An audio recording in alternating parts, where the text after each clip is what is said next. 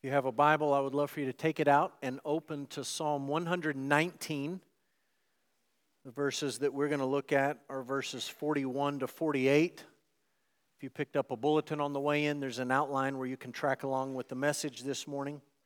Psalm 119 beginning in verse 41. This is week 6 of 22 in Psalm 119, which means we're at the 6th letter of 22 letters in the Hebrew alphabet.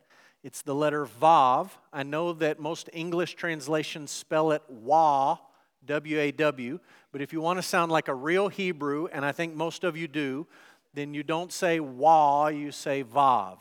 So this is the letter Vav.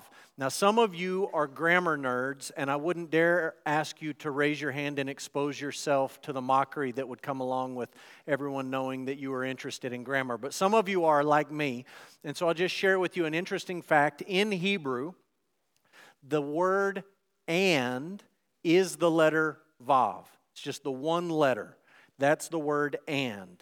And it never, never, never stands all by itself. It's not allowed to be by itself. It always gets smashed on to the next word.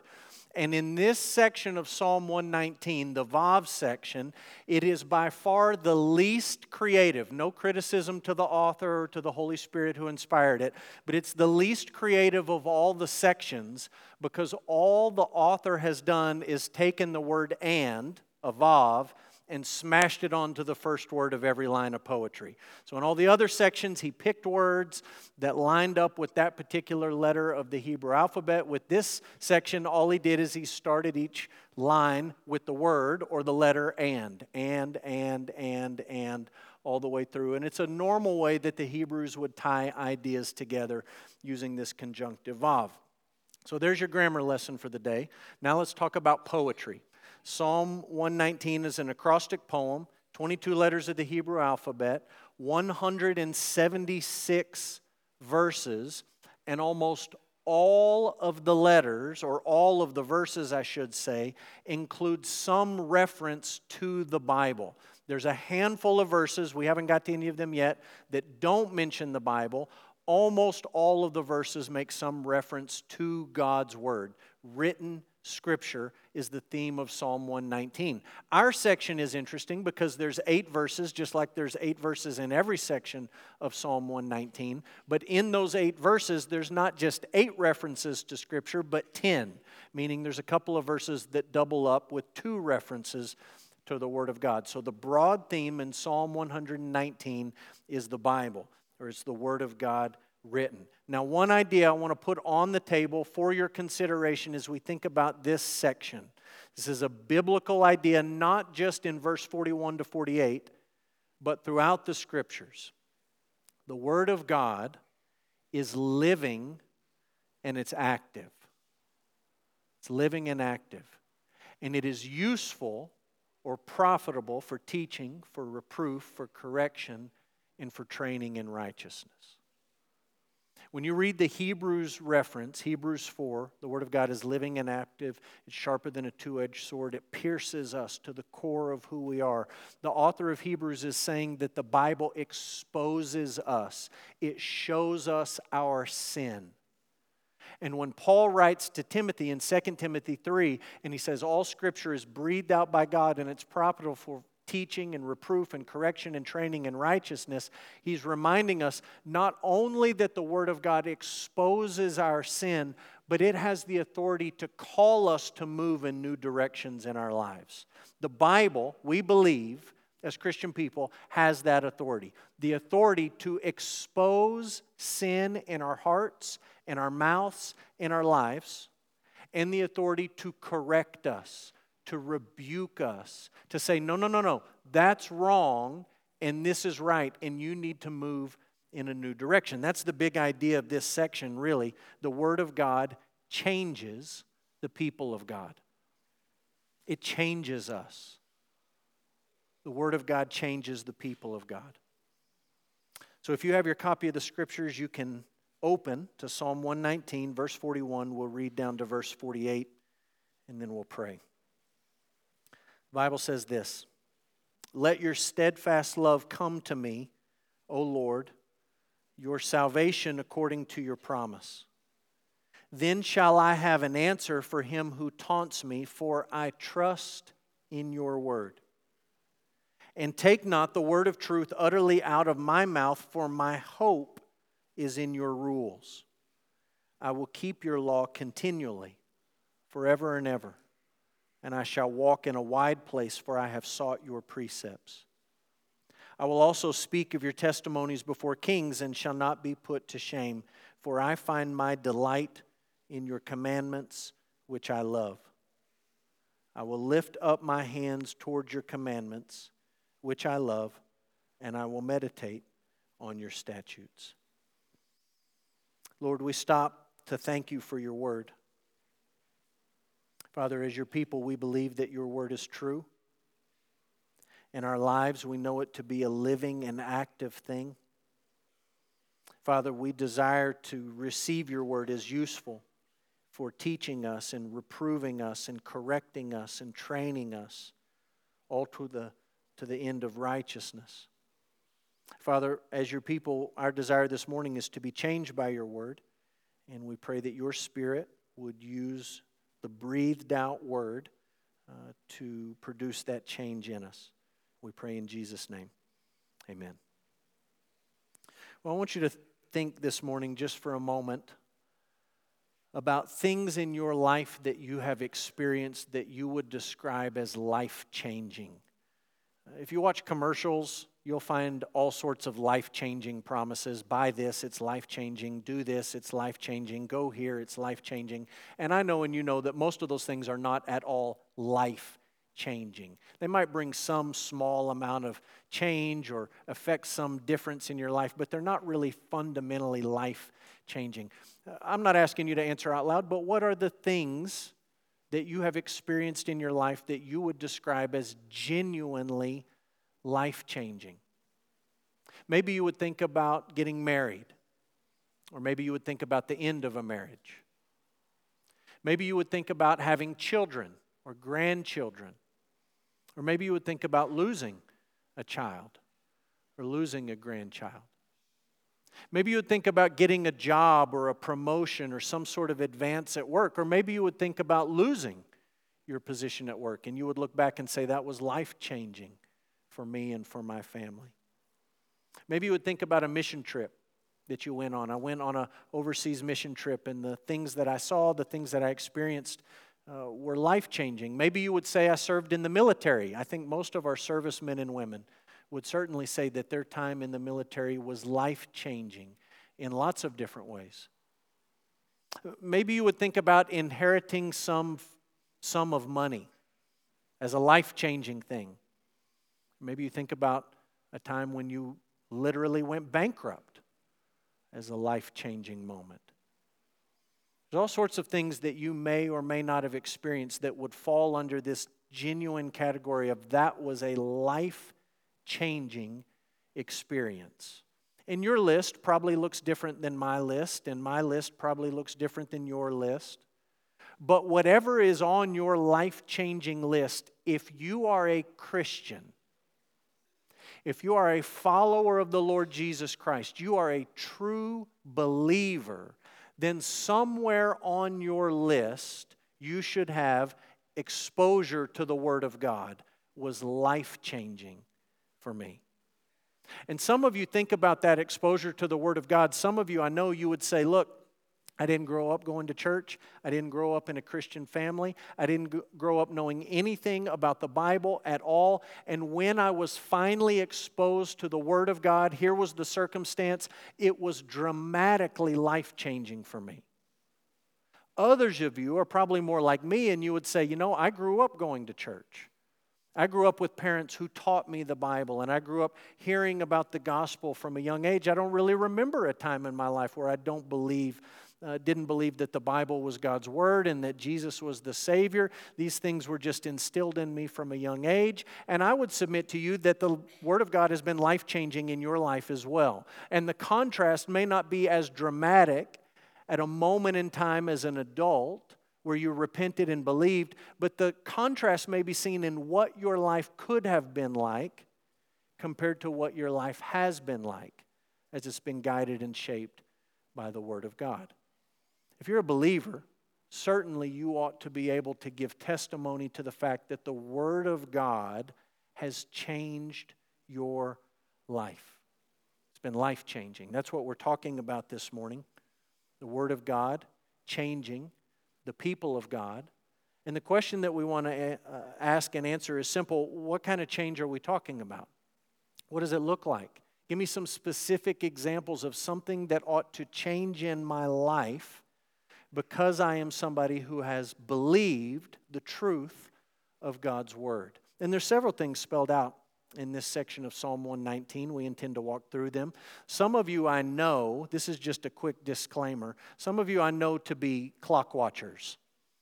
You like to watch the time in church and see how much time is left. And you like to look at the outline and see how many points are left. And I just want to do you a favor this morning, and I want to say to you, don't be anxious when we spend a lot of time on the first point. Okay? I'm taking the burden off of your shoulders so that you don't worry that we're going to be here for 4 hours and miss a football game or a nap or roses or whatever you have planned this afternoon. We're going to look at 7 truths from Psalm 119, 41 to 48. We're going to spend as much time talking about the first truth as the other 6 combined. So hang with me. We're going to get through truth number 1, and then I'm going to give you the other 6 in rapid fire succession. So, number 1, what kind of change do the people of God experience through the Word of God? The Word of God changes our eternity. That's a pretty big change. Verse 41. The psalmist prays, he says, "Let your steadfast love come to me, O Lord," and it's Lord in all caps, so he's talking to Yahweh, the God of Israel, not any other God, but that specific God. "Let your steadfast love come to me, O Lord. Let your salvation come according to your promise." He's praying that God's steadfast love would be poured out in his life. In the ESV, the translators take a Hebrew word, hesed, and they translate it as steadfast love. I'll just be honest with you, there's really no good way to translate this phrase simply in English. And so other translators come up with faithful love, loving kindness, unfailing love. Some of them just say love. Some of them use the word mercies. This is a big, expansive word in the Hebrew language, and to get it into English, you got to do a lot of explaining to understand what God's hesed, his steadfast love, really is. There's a woman who's written a wonderful children's Bible. Sally Lloyd-Jones wrote a children's Bible called the Jesus Storybook Bible. Here's her translation or her paraphrase. It's God's never stopping, never giving up, unbreaking, always and forever love. Now that's a mouthful, and it won't do to put that into the book of Psalms every time you find the word hesed, but that's a pretty good run at a definition. What is God's steadfast love? Well, it's his never stopping, never giving up, unbreaking, always moves in 2 directions, backwards and forwards, always and forever love. That's the foundation of our salvation. Not anything in us, not any decision you make, not any prayer you pray. This is the bedrock foundation of the believer's salvation. It is God's steadfast love. That's at the bottom of all of our salvations, of our eternity being set to be with God. This is the bedrock. It's God's love for his people. I want you to take your Bible. I'm not going to put this verse on the screen. I'd like you to read it out of the Scriptures. Flip back to the left and look at Deuteronomy chapter 7. The book of Deuteronomy is Moses' attempt to get the new generation ready to enter the promised land. The Exodus generation has been saved, but then they died in the wilderness because they did not want to go in and fight in the conquest. They were too scared. They didn't listen to Joshua and Caleb, so they all perished in the wilderness. Moses is now about to die, but he's getting this new generation ready. And one of the things that Moses wanted these children who are now grown up to have in their worldview and the way that they thought about God and the way they thought about their relationship with God was this idea that at the bottom of their relationship was not anything in them as the Hebrew people, but it was God's steadfast love. So look what Moses says, Deuteronomy 7 verse 6. You are a people holy to the Lord your God. The Lord your God has chosen you to be a people for His treasured possession out of all the peoples who are on the face of the earth. It was not because you were more in number than any other people that the Lord set His love on you and chose you, for you were the fewest of all peoples. Do you remember how many peoples they were when we started with Abraham and Sarai? 2 people. That's when God made His first promise to the Hebrew people, to Abraham. You weren't more numerous, you weren't richer, you weren't more powerful, you weren't smarter. It was just 2 of you. And quite frankly, you were old. It's not because you were more numerous. Why is it? Verse 8. It's because the Lord loves you. Why did He pick those people, these people? Why did He choose them to be holy and to be set apart? Here's the answer. It's because He loves you. That's the reason. He loves you, and He's keeping the oath that He swore to your fathers, that the Lord has brought you out with a mighty hand, and He's redeemed you from the house of slavery, from the hand of Pharaoh, king of Egypt. Know therefore that the Lord your God is God, the faithful God who keeps covenant and steadfast love. Hesed. It's His never stopping, never giving up, unbreaking, always and forever love. He keeps that love with those who love Him and keep His commandments to 1,000 generations. Why did God pick these people? He picked them because He loved them. That's the bedrock reason.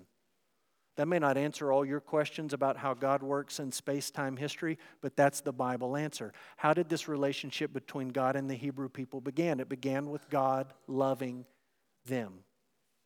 Guess what? That's not just an Old Testament truth, it's a New Testament truth. So take your Bible, flip all the way to the right, to the New Testament, look at the book of Ephesians.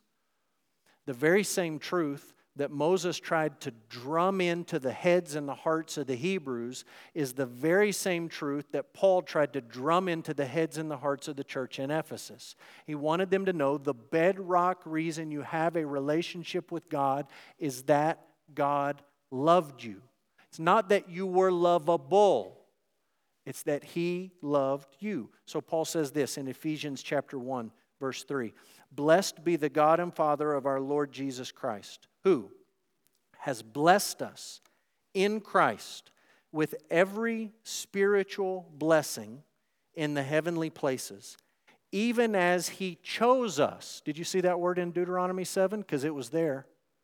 He chose us in Him before the foundation of the world that we should be holy. Did you see that word in Deuteronomy 7? Because it was there.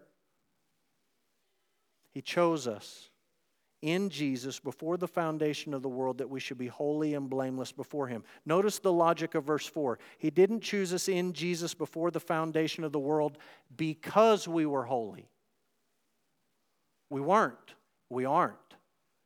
But He chose us in Jesus so that we would be a holy people. Verse 5 says, in love He predestined us for adoption to Himself as sons through Jesus Christ, according to the purpose of His will, to the praise of His glorious grace, with which He has blessed us in the Beloved.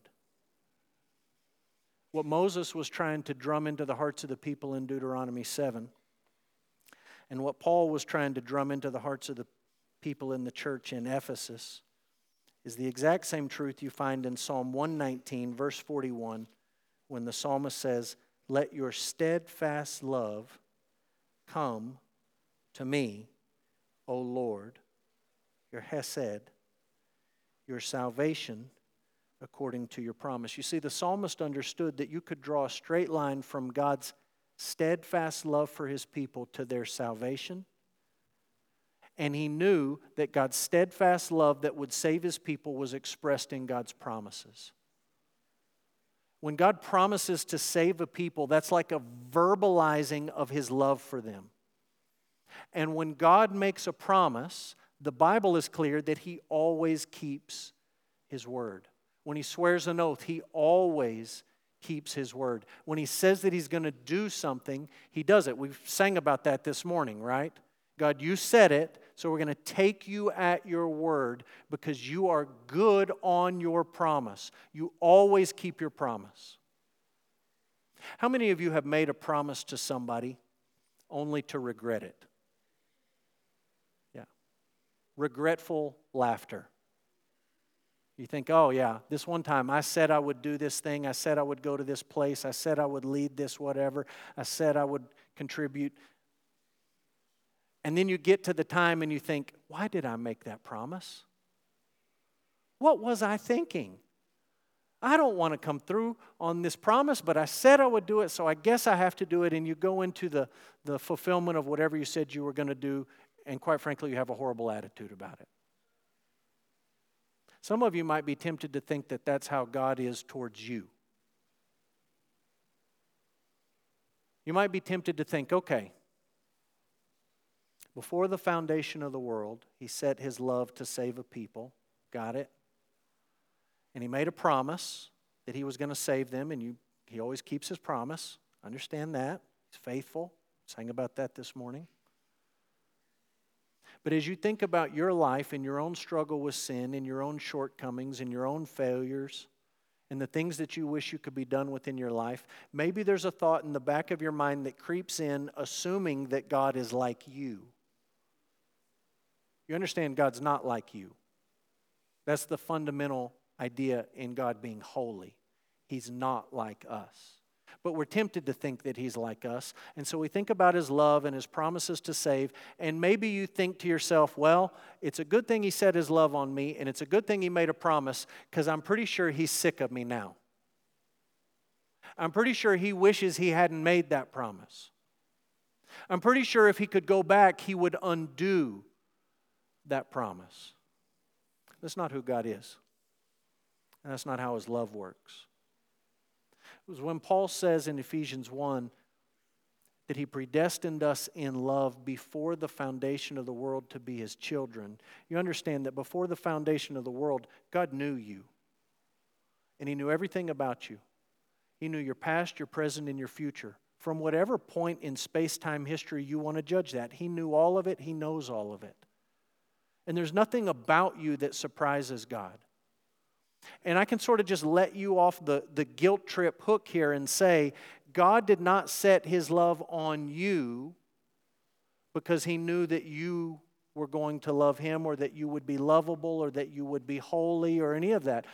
God set His love on you, if you're a believer, He set His love on you because He loved you. That's the biblical reason. He loved you freely. Isn't that the definition of love that John gives us in 1 John 4:10? This is love. It's not that we loved God first, but that it's He loved us and He sent His Son to be the propitiation for our sins. This relationship that the Christian has with God is not something that was founded on our love for Him. It was built on His love for us. What kind of love? Hesed love, steadfast love, covenant love, faithful love, His mercies, His love, His never stopping, never giving up, unbreaking, always and forever love. That's the love that God has for sinners, and that's the love at the bedrock of our hope. That's the love that God had for the world. It was so great a love. God loved the world to such a degree that He gave His only Son,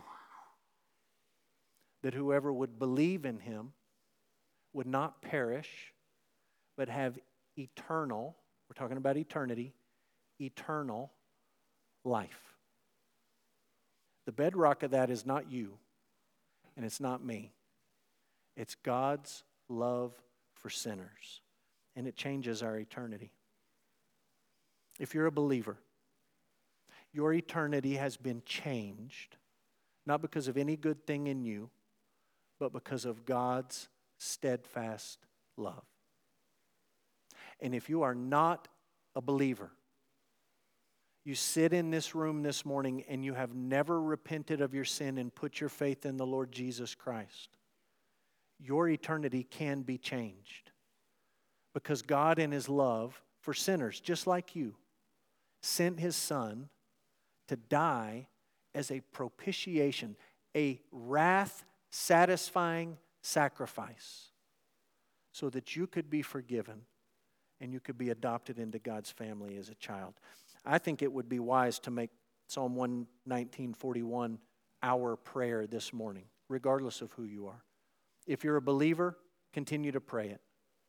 If you're not a believer, we would invite you to make this prayer your own. God, let your steadfast love come to me. Salvation according to your promise. Now, let's just step back real quick. How is it that we know all of that stuff? How is it that we know that God is not like us?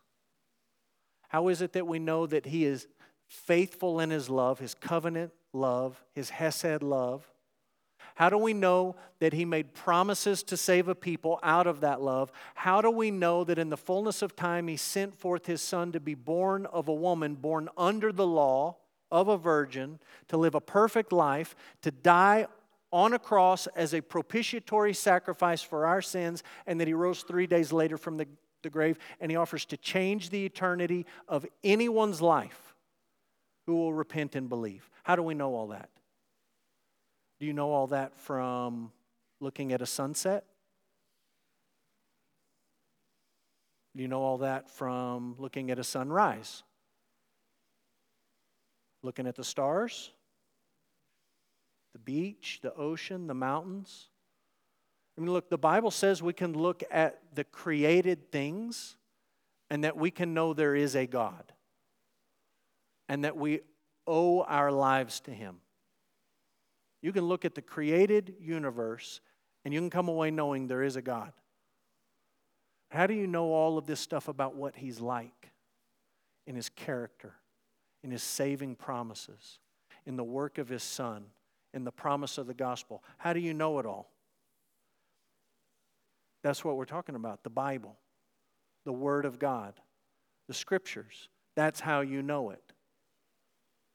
You know it in God's Word. Listen, God's Word changes our eternity because God's Word contains and is and will always be living and active, sharper than a two-edged sword, useful for teaching, correcting, training in righteousness. So it changes our eternity. It also changes us. We'll move through these more quickly. What does it change? The Word of God changes the way we respond to persecution.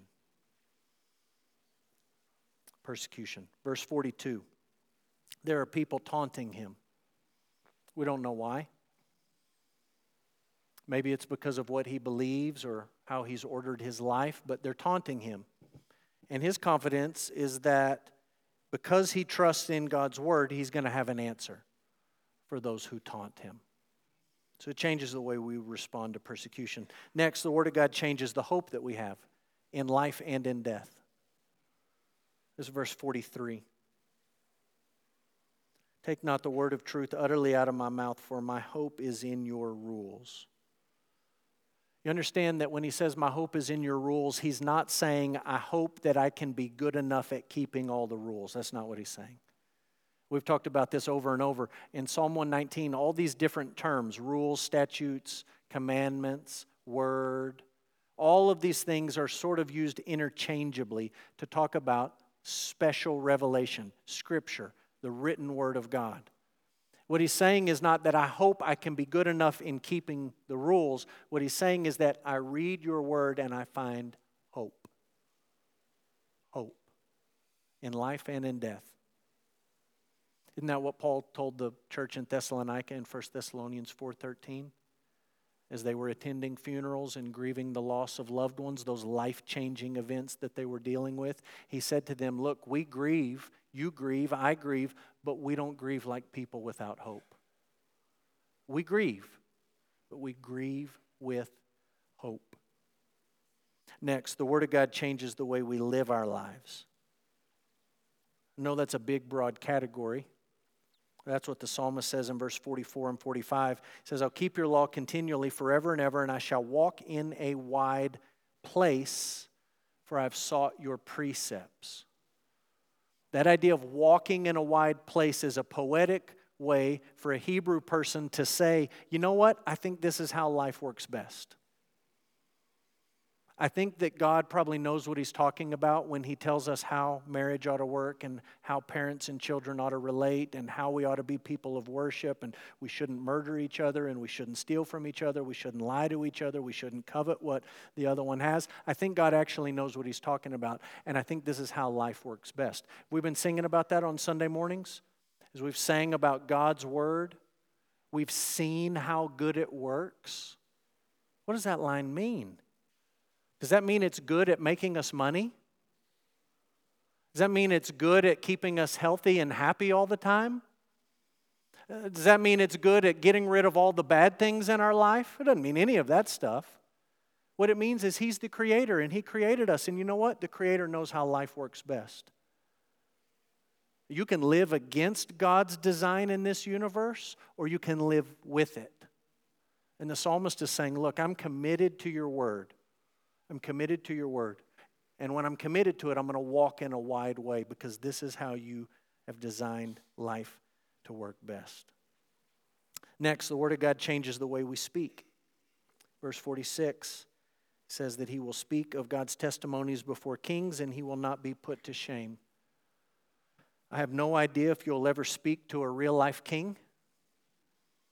I have no idea if you'll ever be hauled in before a politician to talk about the Bible. But I know that you have friends and families and neighbors and coworkers, classmates who need to hear the word of the gospel, the truth of God's word. And they're not here this morning, but you're going to be with them this week.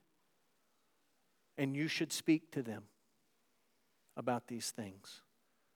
When we have the Word of God and we know the Word of God, one of the changes it makes in us is what comes out of our mouth. It's why the book of Revelation over and over and over again refers to God's people as witnesses. They're witnesses. They talk about these things with their mouth. They've seen it. They've experienced it. Changes the way that they speak. Next, the Word of God changes what we love. This is an idea we have seen multiple times in Psalm 119, and we will see many more times. Verse 47, I find my delight in your commandments, which I love. And he says in verse 48, I'll lift up my hands towards your commandments. Again, he says, which I love. He loves the Word of God.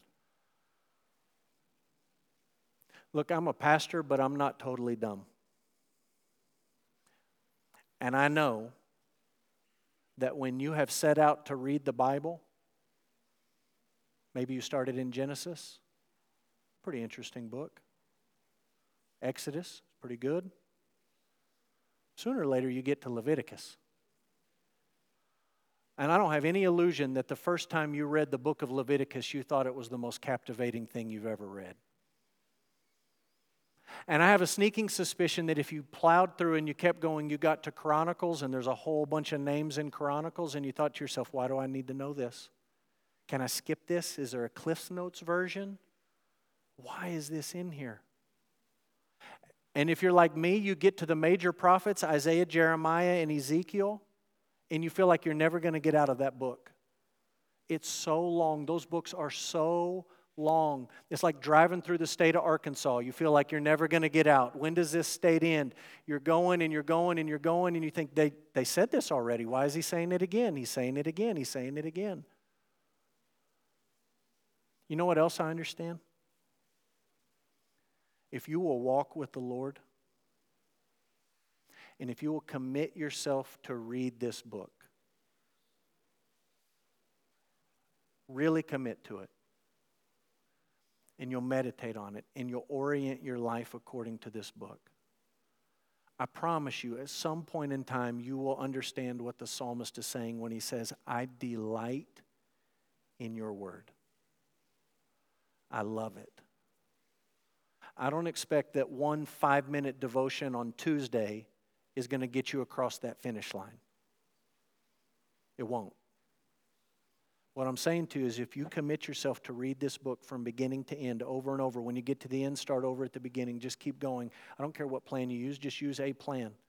You know what I promise you? At some point, you'll come to the book of Leviticus and a light bulb will go off and you'll say, this is actually kind of important. Because everything described in this book is described in the book of Hebrews. And that book in the New Testament is pretty important. And I don't really understand that one without this one. And you'll come to those long lists of names. I'm not going to pretend like they're riveting, but you're going to read them differently. And you're going to say to yourself, God knew these people. These were real people. He loved these people. God was faithful to these people. They lived and they breathed and they walked and they died, and God was faithful through all of it. And you'll come to Isaiah and Jeremiah and Ezekiel, and you've read the whole story of Israel, and you're going to say, now I understand why they needed to hear it over and over and over again. It's because no one was listening. They needed the repetition. 5 minutes on Tuesday, you're not going to wake up on Wednesday and say, I delight in your word and I love it. But if you set out as a pilgrim to read this book and to make it part of your life, you will end up agreeing with the psalmist that you delight in it and you love it, and that in some ways you feel like a deer panting for streams of water if you could just get some truth out of this book. It changes what we love. Lastly, the Word of God changes the way we worship. Verse 48, he says, I will lift up my hands toward your commandments, which I love, and I will meditate on your statutes. So we've talked about the love part. In recent weeks, we've talked about what it means to meditate on God's Word. Notice what he says at the beginning of verse 48. He says, I will lift up my hands toward your commandments. I understand this is a Baptist church. And I've been Baptist long enough to know that the two things Baptists are afraid of more than anything is somebody thinking we're Catholic or charismatic. We don't want either of those put on us. We've been recently using catechism questions to teach our kids at youth camp and Wednesday nights and our youth. And I've had a couple of people, very kind people, come to me and say to me, Pastor, we're using a catechism. I'm pretty sure that's a Catholic thing. And I've said, you know what? It's actually a Protestant thing. Protestants, we actually invented the catechism. Catholics use it, but we invented it. We're the ones who came up with it. All it is a question and answer tool to teach biblical truth. But you understand the fear. Are we becoming Catholic? For some of you, there's a little bit of fear with this raising your hands business. You think, well, here we go. We're a Pentecostal church. Charismatic church, raising hands. I'll be honest with you. I remember very distinctly as a young man sitting by my granddad in worship. Had to be one of the first times I actually sat with him at our church. The youth usually sat in the front, and I was sitting with him in the back, and we were singing a song, and he raised his hand, and I put my head down, and I thought, what is happening right now? My granddad, this is ridiculous. What is he doing? And you know what? I asked him about it. After church, I said, Joe, what was that? And you know what he did? He opened the Old Testament and the New Testament and showed me passages that talk about the raising of hands being done as an act of worship. And he just said to me, I see it in the Bible. It's a Hebrew way of giving praise to someone. Can I let you in on something? It's a human way of giving praise. And if you don't believe me, turn your TV on when you get home and watch a football game and see what happens when they score a touchdown. Guaranteed. Bunch of Pentecostals watching football. You understand that when he says, I'm going to lift my hands to your commandments, he's not worshiping the Bible. He's worshiping the God who has revealed himself in the Bible. And he knows, apart from God's word, I don't know who he is. I don't know what his promises are to save us. I don't know all that he's done to choose a people and to make a people holy. And so he lifts his hands to God's word. You understand that I'm not saying to you, you've got to lift your hands, or you've got to close your eyes, or you've got to clap, I'm not saying any of that. What I am saying is that when you understand this book, it changes your worship. All of us are going to worship. You're a creature. You were created to worship. You will worship someone or something. What the Bible does is it brings it back in line, our worship, and it directs it to the God who deserves to be worshiped. So, changes our eternity and it changes us. I think a lot of churches make the error of overemphasizing one or the other. I think you can find a lot of churches today that are quick to tell people that God's word will change their eternity. You do this thing, you pray this prayer, you can go to heaven when you die, you can be assured of that. But they really don't say much at all about how God might want to change his people. Really, that's sort of left off as an optional thing. Maybe if you're interested later, we can talk about that. The main point is to say we want to see your eternity changed. I think there's another group of churches that make the opposite error. And they get people in the building and they're very stern with them and they say, look, you better clean yourself up and you better change your life. And they have a Bible verse for all the things that they're talking about. You better do this and that and stop this and stop that. You better make these life changes. But in their presentation of a works-based gospel, everyone is sort of left wondering, is my eternity changed or not? Because I don't know if I'm going to be good enough. I don't know if I can make enough changes to get myself in the end. And I think Psalm 119 just shoots it right down the middle. And the psalmist unashamedly says that God in his faithful love changes the eternity of his people. He gives salvation to his people, life through his Son, Jesus Christ. And he says that the very same Bible that tells you that good news, that gospel message, will be at work in you. Like something that's sharper than a two-edged sword. Something that's living and active. Something that will teach you and correct you and rebuke you and train you for righteousness. This last Thursday, I had to take my kids to school. Emma left. Usually she drives the little kids to school. I drove them to school. We were driving down the loop, and on my playlist in my pickup truck, a Rich Mullins song came on. And the Rich Mullins song is an old Rich Mullins song called Creed. And it's basically the Apostles' Creed set to music.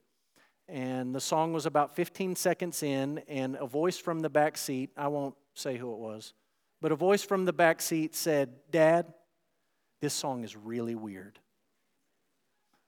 And it is kind of weird. Rich Mullins was a weird guy, and the song is driven by a lap dulcimer. He's playing a lap dulcimer here, and it sort of bings and bangs and tings all the way through the song. And there's not a lot of songs that have a lap dulcimer as the lead instrument. And so, yeah, it's kind of a weird song. But the song is just the Apostles' Creed, which is an ancient summary of Christian belief set to music. And then it's punctuated with a refrain. And this is what Rich Mullins sings in the refrain. I believe what I believe is what makes me what I am. Now, I'll just stop right there. As a young person, I heard this song growing up. And because of the pause in the music, what I thought Rich Mullins was saying all my life is, I believe what I believe, period. That's what I thought he was saying. I believe what I believe. You can't change my mind. You can't convince me otherwise. I'm not budging. I'm not moving. I've got it all figured out, and I don't want to listen to you. But that's not the point he's trying to make in the song. What he says in the song is, I believe what I believe is what makes me what I am. And then he explains it. He says, I didn't make it. We didn't make this book. You can watch 1,000 Discovery Channel, History Channel documentaries that say to you that human beings made this book. We don't believe that human beings made this book. We believe that God breathed this book out. We believe that the Holy Spirit of God carried men along as they wrote the words of the Scriptures. We believe in the truest sense that this is God's Word. We didn't make it, but it's making us. It's the very truth of God, and it's not the invention of any man. I don't know if the psalmist who wrote Psalm 119 knew how to play a lap dulcimer, but I think he would agree with that line. This book is the truth of God. It will change your eternity, and when it changes your eternity, it will change you. It will make you. It will shape you. It will mold you. It will teach you. It will correct you. It will reprove you, all to the end of righteousness. Father, as your people, we stop. We thank you for your word. We believe that it's true. We did not make it. We believe that it's in the process of making us. It's living and it's active. Lord, we submit our lives to it as something that's useful for teaching and reproving and correcting and training in righteousness. Father, we want to be people who not only have our eternity changed by your word, but we want to be people who are changed by your word. We pray that your same Spirit who breathed these words out would use them in our lives to change us. Make us the kind of people that regardless of circumstance or situation, we can agree with the hymn writer and say that your plan and your ways and your word is good with us. It's well with us. Not because life is always the way that we would have it to be, but because our eternity has been changed and we are being changed and your word is true. Father, be honored in our singing. We do it for your glory and we do it in Jesus' name. Amen.